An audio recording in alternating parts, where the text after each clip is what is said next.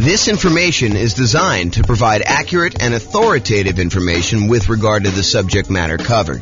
It is offered with the understanding that the presenters are not engaged in rendering legal, accounting, or other professional services. If legal advice or other expert advice is required, the services of a competent professional should be sought.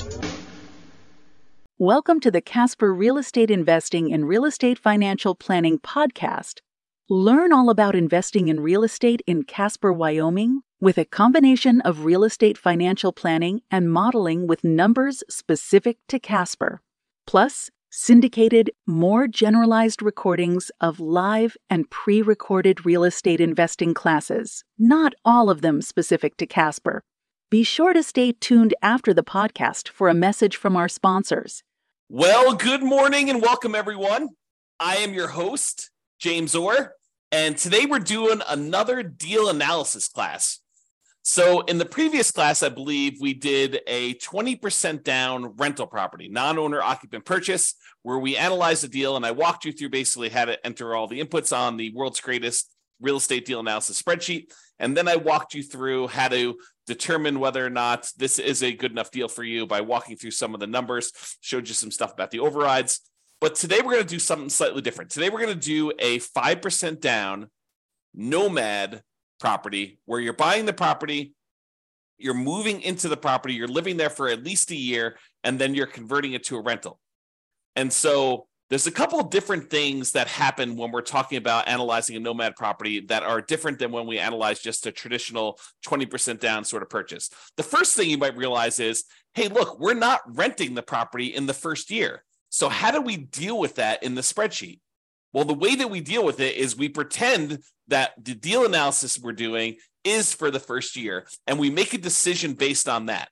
And we look at it as if we could rent it in the first year, even though because we're moving into the property, because by getting the owner-occupant, the lower owner-occupant interest rate, and the lower down payment owner-occupant loan, we cannot not move into the property. We cannot rent it out completely to tenants. Could we house hack and get roommates? Sure. And if you were buying like a duplex or a triplex or a fourplex, could you go and analyze this deal as if you were living in one of the units and then you were renting out the other ones? Sure. But even when we do those, a lot of times we're analyzing the deal at full capacity. When we finally move out of the duplex, triplex, or fourplex, we're going to analyze this if we have the thing completely rented to determine what the investment will look like once we move out. So, with that being said, how else is analyzing a 5% down Nomad deal different?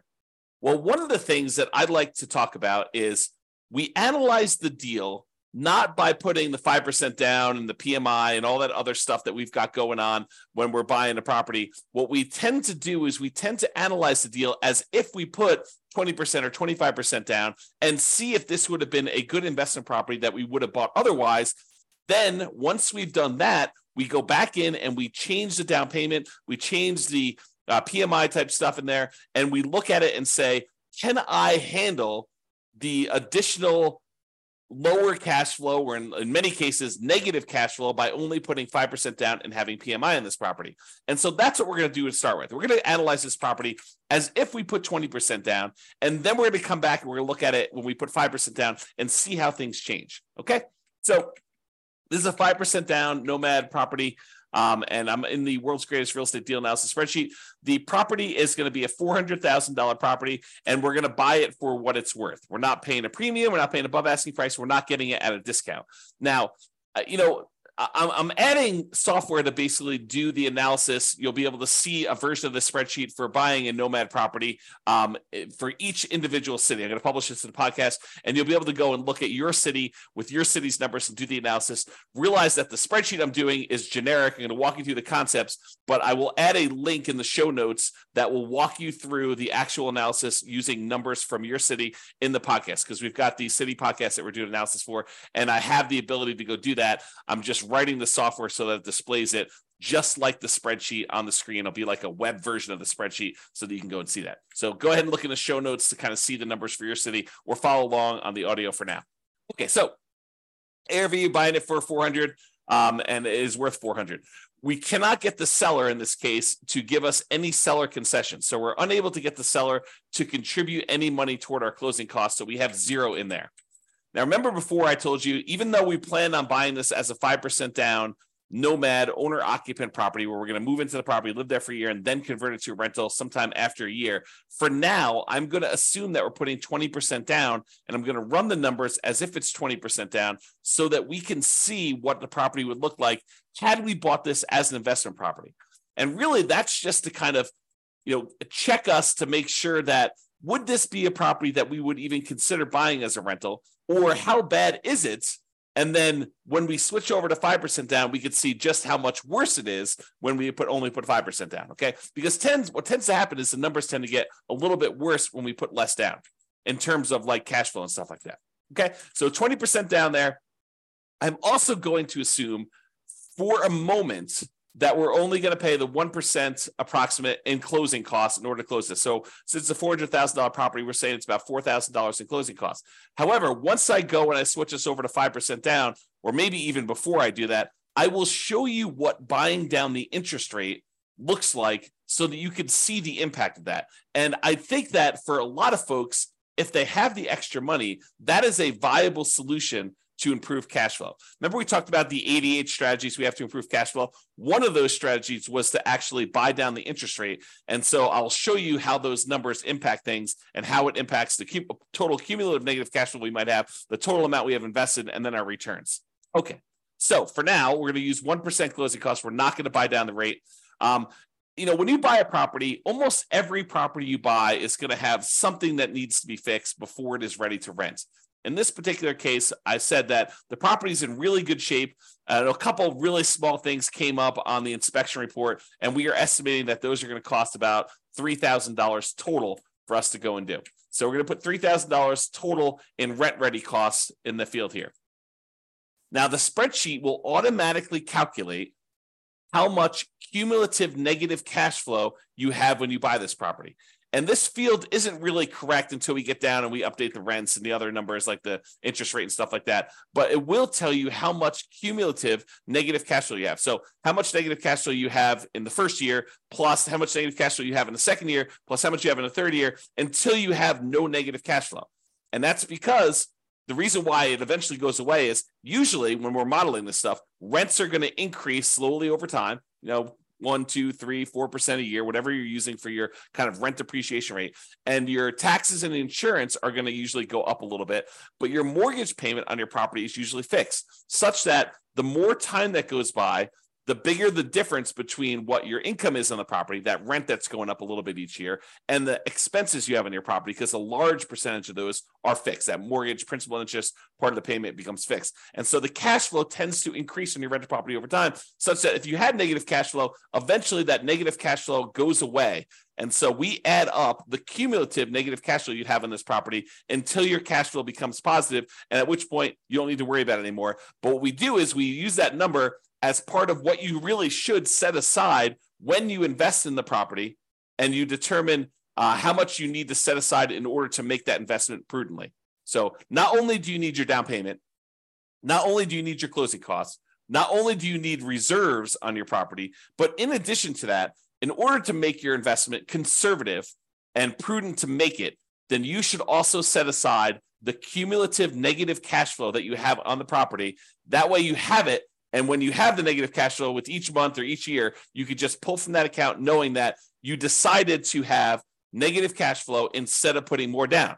Because you could have put more down and got rid of this, right? If we had put 25% down, well, we still have $3,000 negative cash flow instead of the $10,000. If we put 30% down, you'd have $222. If you put 31% down, you wouldn't have had any negative cash flow at all. So what we're saying is, look, if we had put 20% down, I think we had $10,000 negative cash flow, or we could put down a lot more. So the difference would be we could put down $80,000 as a 20% down payment, or we could put down $124,000, $44,000 more, and not have the negative cash flow.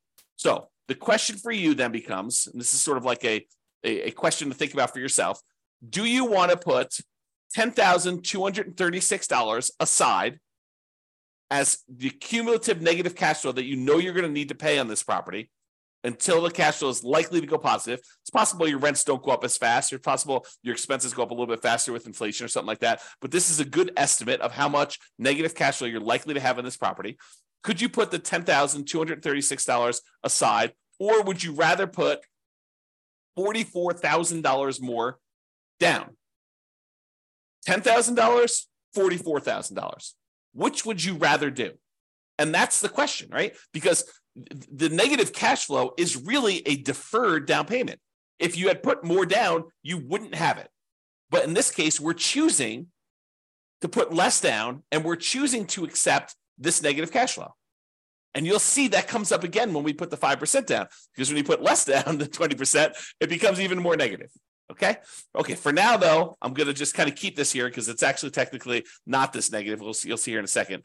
Then this shows you like the total amount you have invested, the closing costs plus the down payment plus this cumulative negative cash flow plus the rent ready costs in order to purchase this property. It shows you that you'll need to have about $97,000 or so to do that.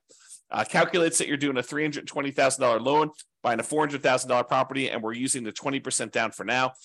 Interest rates right now for about 20% down are somewhere in the 7% range. You can go call your lender and get that rate. We have a whole class on how to do that.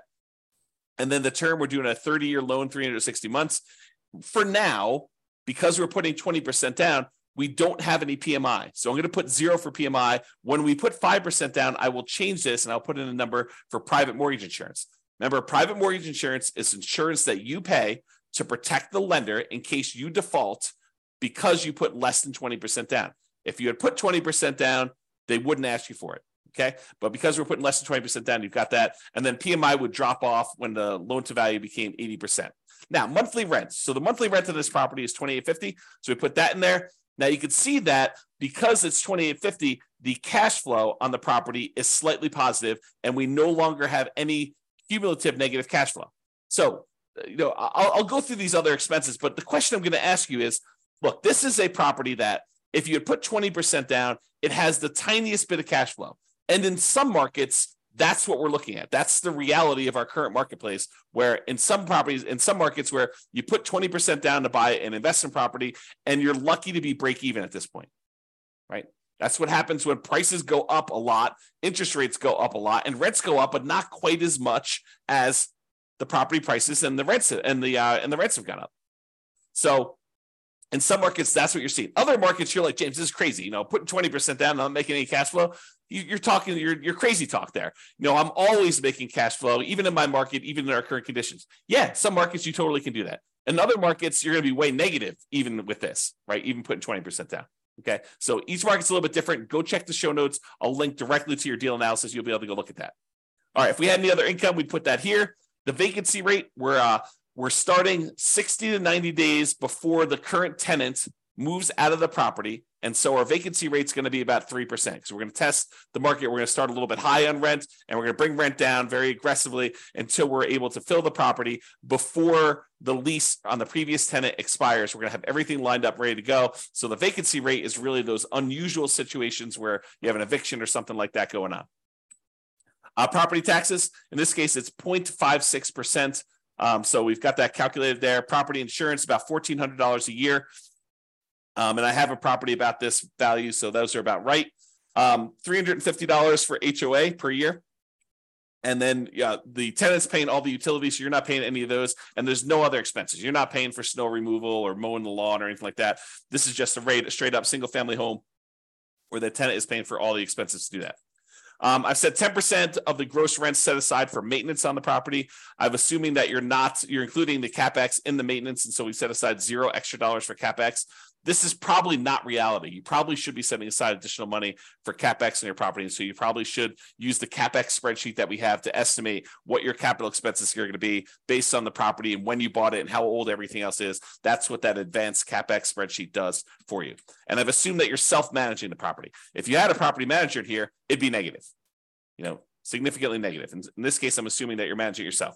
Then we estimate the percentage of the purchase price that is the land value, so that we can then calculate what percentage, what value of the property is your building value. That way we could use the property type, which is residential in this case, to determine what your cash flow from depreciation is, your tax benefits from owning this property, your depreciation benefits, so we can calculate a cash flow from that using your effective income tax rate. Okay. And so we have all that in there. Now that we've got all the numbers in there for a 20% down payment, we're looking at this and we're saying, look, if I were going to go buy an investment property, if I had 20% down and I wanted to go do this, would I buy this one as a rental? Now, there's all these trade-offs you're making when you're doing Nomad, right? Sometimes we could find an amazing deal, but it's not one that we would be willing to move into and live there for a year or more.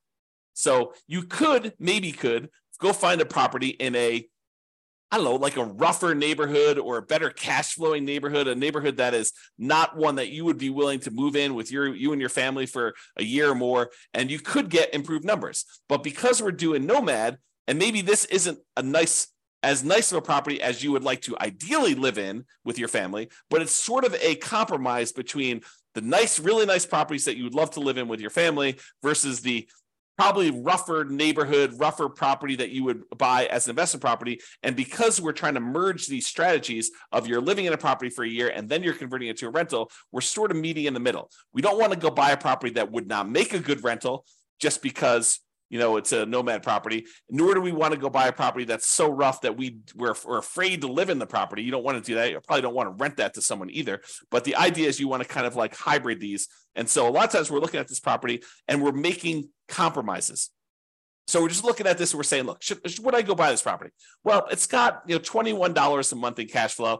It's about break even. We got about $206 a month in cash flow from depreciation. Those are the tax benefits of owning the property that look like cash flow. We get those in the form of either end of year tax return rebate, or we can adjust our exemptions on our actual paycheck, pay less in taxes with each paycheck that we make, and actually receive money back so that we could use that to cover some negative cash flow with money that we don't have to pay in on taxes from the paycheck from our regular job. Okay, so you can go and look at that. The total amount of true cash flow, which is really just the sum of this monthly cash flow and the cash flow from depreciation, is $227 a month. Okay, then we walk through, we can see all the returns for whether you're doing the return in dollars from each of the four areas, from appreciation, from cash flow, from debt pay down, from cash flow from depreciation, the tax benefits, in other words, and it sums all these up and tells you you're making about $18,000 a year. The total return on investment is about 20.66% if we ignore reserves. So this is like, remember I talked to you in the last class, this is the number that most people, and I'm using this in quotes, they lie about. They tell people that this is their return, but in reality, it's not their return. We really do need to take into account that we had to set aside reserves in order to make this investment. So the reserves need to count in both the amount of money we're making, because you make a little bit of money on your reserves if you set it aside and you're investing it, and also the reserves need to go in the denominator when we calculate your return on investment. So the RID plus R6 is the return in dollars quadrant plus 6 months of reserves, R6. Okay, so that tells you how much you'd be making in total dollars if you had 6 months of if you set aside 6 months of reserves. This one tells you return in dollars quadrant plus R12, which is 12 months of reserves you set aside. And you can see with the 6 months of reserves, you're making about $18,304. So a little bit of that money is coming from the return on reserves. And then if you put aside 12 months of reserves, it's $20,608. So you could see the total amount increase a little bit more to account for the return you're earning on the reserves. Now, when we look at the dollar amounts, either the $17,974, the $18,304, the $20,608, the returns we're getting with no reserves, 6 months reserves, and 12 months reserves, and we divide by how much we had to invest in order to, buy this property, you can now see the total return on investment when you don't have reserves, when you have 6 months reserves, and when you have 12 months reserves. So when you don't have any reserves, it's 20.66. When you have 6 months of reserves, it's 17.69. And if you have 12 months of reserves, it's 17.18. And you can get a feel for the overall returns you're seeing when you're doing this. So you're looking at this property and you're saying to yourself, okay, would I buy this if I had 20% down? And you've analyzed all the deals in your marketplace and the ones that you would also be willing to move into, which is sort of the criteria for doing Nomad. You're like, yes, this is the best deal that I can find in my marketplace right now with the current market conditions and the current interest rate. And so this is the best that you found. That's the sort of criteria that we have, and it's available. I think I might pursue this. Okay. Now that you've decided that this looks like a good enough deal, it's the best one you've seen, it's the one you're really going to pursue. Now we go and we look at putting 5% down, and we determine, are we willing to stomach this extra negative cash flow? Are we willing to deal with this? Okay, so now we're going to go through, we're going to make some adjustments. Price is the same, purchase price is the same, still not getting any seller concessions from the seller. However, we're not putting 20% down anymore, we're putting 5% down, okay? So that changes it. Before we were at $80,000 in down payment, now we're only having to come up with $20,000 in down payment. Still have 1% in closing costs, about $4,000. Still have that $3,000 in rent ready costs because we're trying to do the get the property ready to rent, has some repairs that needs to get done. Now our cumulative negative cash flow, before it was I don't know, 10, actually it was zero when we put 20% down because we increased the rent. But when we had the rent lower, it was $10,000, which really isn't relevant here. But in this case, it's $15,000 negative, right? If we had put, let's see when it goes away. We had put 16% down, let's see, 17%. 18%, 19%.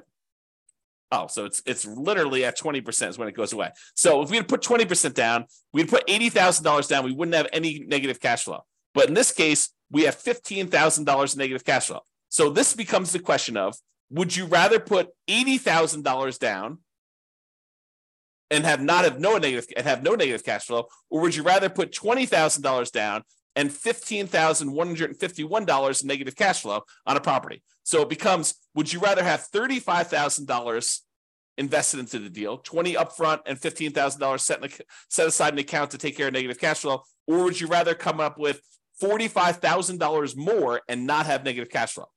That is the question as of right now. And so that's part of the decision. Now, cash flow is ugly. In the first year, it looks like negative $378 per month. That's ugly. And even when we take into account the cash flow from depreciation, we're still negative $172 per month. So it's still like we need to deal with that.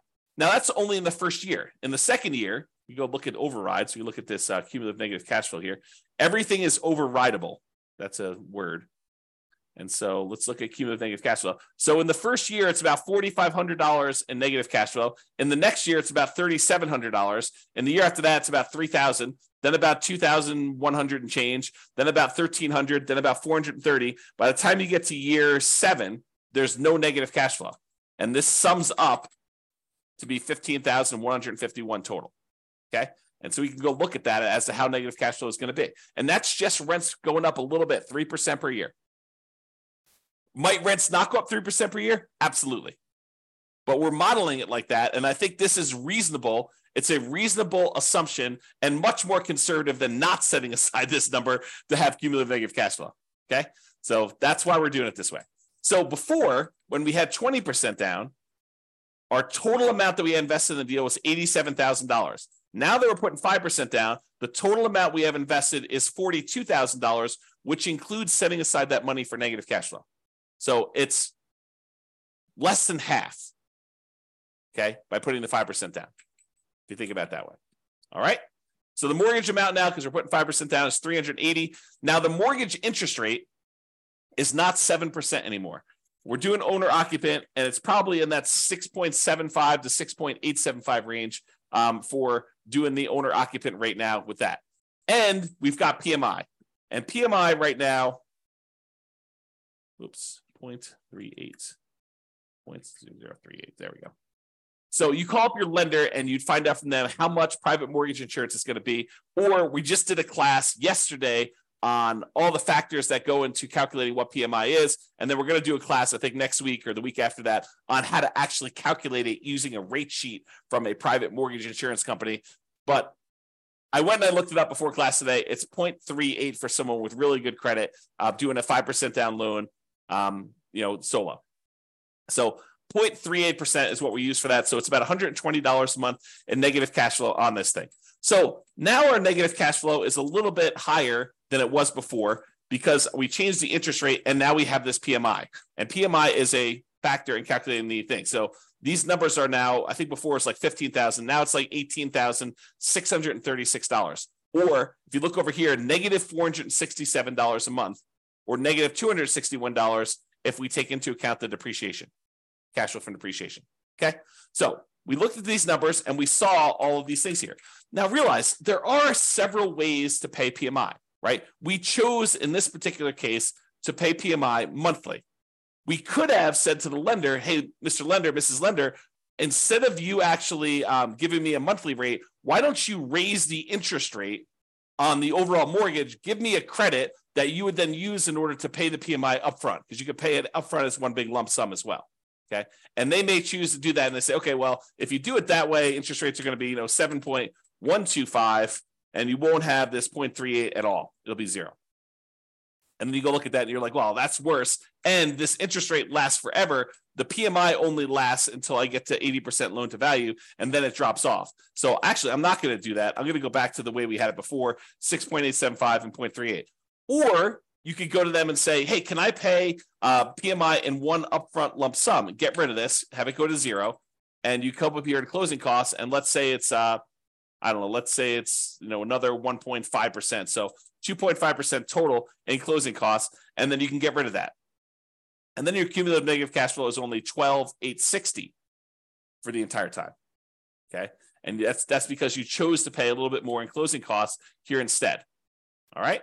So you have to go evaluate which of these three you want to do. Pay upfront in one lump sum, pay monthly, or have the lender raise the interest rate, and you could actually take it in the interest rate, so it'll impact your cash flow, but it won't actually come out as a separate PMI payment. We have an entire class we're planning on doing on that, but for now, I'm going to go back and do 0.038. There we go. Okay. Now, when you go look at this, you're like, hey, look, my cash flow is more negative. My total true cash flow is negative too, negative 261. But a lot of these other numbers, they stayed the same. And when we look at return on investment, they actually improved. We now have a 28.1% overall return on investment using the one where we don't take into account reserves, the lie we tell at cocktail parties. We have about 20% here for this one and about 18.87 total for when we have 12 months reserves. So your return on investment actually went up because you put less down, 5% down, and you have less invested in the deal. And a lot of these other returns, like your appreciation return is the same, and your depreciation return in dollars is the same. Your cash flow, your debt pay down return actually gone up a little bit because you're paying down more of the loan. The interest rate's a little bit lower, and your cash flow is much more negative. So those are how those changed if you want to look at them. So you have to decide, can I stomach, negative $261 a month in negative true cash flow? That's the cash flow after we take into account the depreciation benefit. And then you have to decide, am I willing to do that? If I put 20% down, I'd be about break even. Now I'm negative 467. And I had to set aside this $18,636 in order to handle all of that negative cash flow for the entire time. You have to decide if you're willing to do that. Or one of the other things you could do is you can come in here and you can say, look, I'm going to actually buy down my interest rate. I'm going to come up with 4% more here. 3% more in closing costs. I'm going to buy down my interest rate. And I checked before the webinar here, and for 3 points, you could buy down your interest rates for a 5% down owner-occupant loan to 5.625. Still got PMI, but you're basically able to do that. Well, that changes your negative cash flow to be negative 158. So if you come up with 3% more down to buy down your mortgage interest rate, that changes the amount of cumulative negative cash flow you need to set aside to only $3,341. And your negative cash flow per month is only negative $158 a month because you put that more down. And the total amount you have invested is this $42,341. So it's similar to the amounts you had to set aside for this cumulative negative cash flow, but now you're choosing to take that money and you're choosing to invest it in buying down the interest rate. And that significantly improves your overall returns. The dollar amounts of returns get a little bit better, but look at the number for your return on investment. It went from that, I think we were at, I should just go do this. It's 1%, 6.875, I think is where we were at for that. Yeah, so it's like 28%. And now when we go and we do this,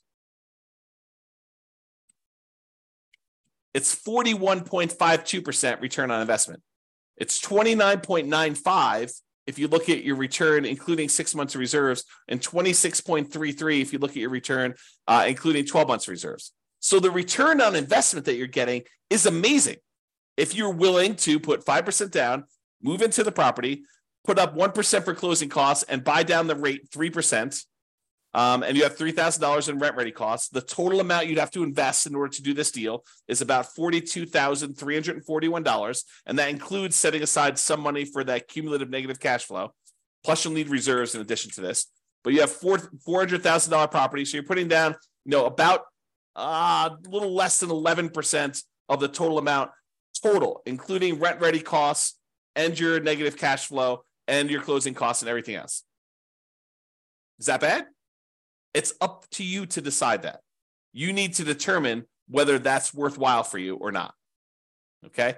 And so you can go look at these and determine, hey, look, is it worth me coming up with this $42,000 in order to do these types of numbers on that dollar amount? I'm getting a 41% return on that money in the first year. Okay?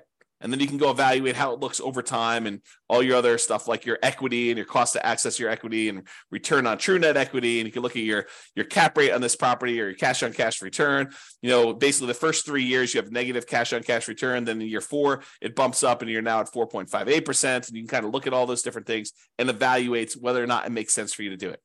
And in fact, what's interesting about this one, because you have negative $158 a month in cash flow, but you have $206 a month in this cash flow from depreciation, technically, when you combine the cash flow you're getting from the tax benefits and the cash flow you're getting, the negative cash flow you're getting by buying the property, those two combined are positive. So it's not even really negative if you really think about it in terms of negative cash flow plus the tax benefits you're getting by owning that property. It's actually slightly positive. It's $48 a month positive, which is interesting. I don't know what the rate is. I didn't look it up for doing, buying it down only 2 points, but let's say that's, somewhere between, let's say that's, 6% even. You do that. So it's a little bit more negative. Returns are still pretty good, but they actually went down a little bit. Okay. So you can go evaluate that and see where you should buy stuff down. We have an entire class on buying down your interest rate. We have a totally separate spreadsheet for looking at where you should buy it down to and where it's optimal and how much it costs to do all that. But realize that really what you'll want to do once you get the spreadsheet, you figure out what you think is optimal, is run the numbers. Go put it in here and see how that impacts your cash flow, your negative cash flow, how much cumulative negative cash flow you're going to have and how long that'll last for, and then how your return in dollars looks in year one for, appreciation, cash flow, debt pay down, cash flow depreciation, and your reserves, because you want to look at that. You should need to put reserves in there. And then your return on investment for year 1 or year 2. You can go look at all the different years in the overrides.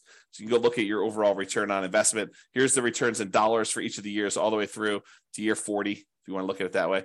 And then you can look at also your return on equity quadrants after the first year. Because after the first year, we really want to know what the return you're earning on equity is, not necessarily the return you're earning on the amount you had to invest. All right. So that's all I got for you. Hopefully this was helpful in understanding how to analyze a 5% down deal. And, in some markets, these numbers are ugly, right? I mean, if this property was, $500,000, which is probably closer to what we would see in my current marketplace, these are much uglier. Yeah, I mean, you're at like almost negative $900 a month, negative $639 after taking into account the cash flow from depreciation.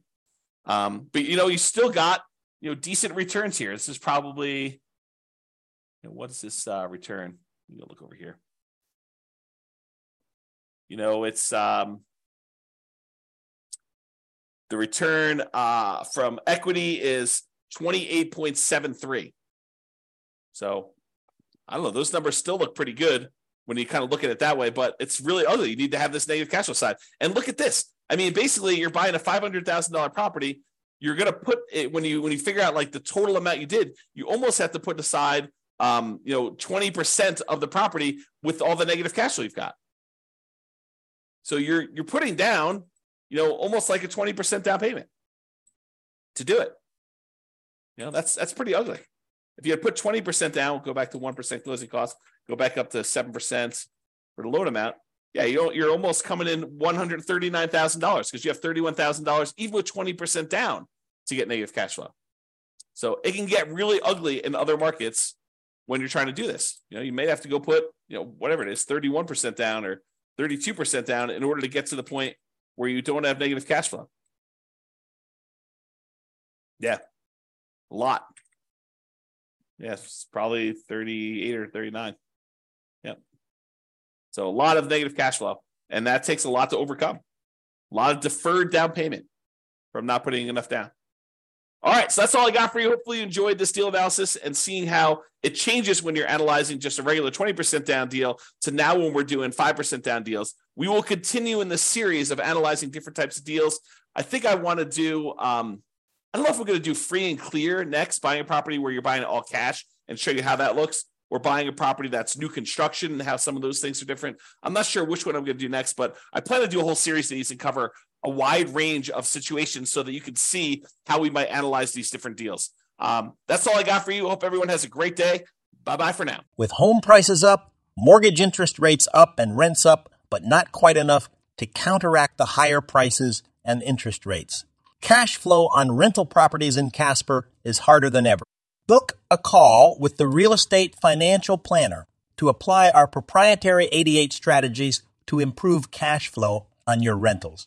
See the show notes for a link to schedule your call and improve your cash flow today. If you're a real estate agent, lender, or professional in Casper that wants to help our real estate investor listeners, consider reaching out to learn about collaboration opportunities with this podcast. We'd love to add more value to our listeners by having you assist our investors buy, sell, and finance their real estate investments. See the show notes to schedule a call to discuss collaboration opportunities.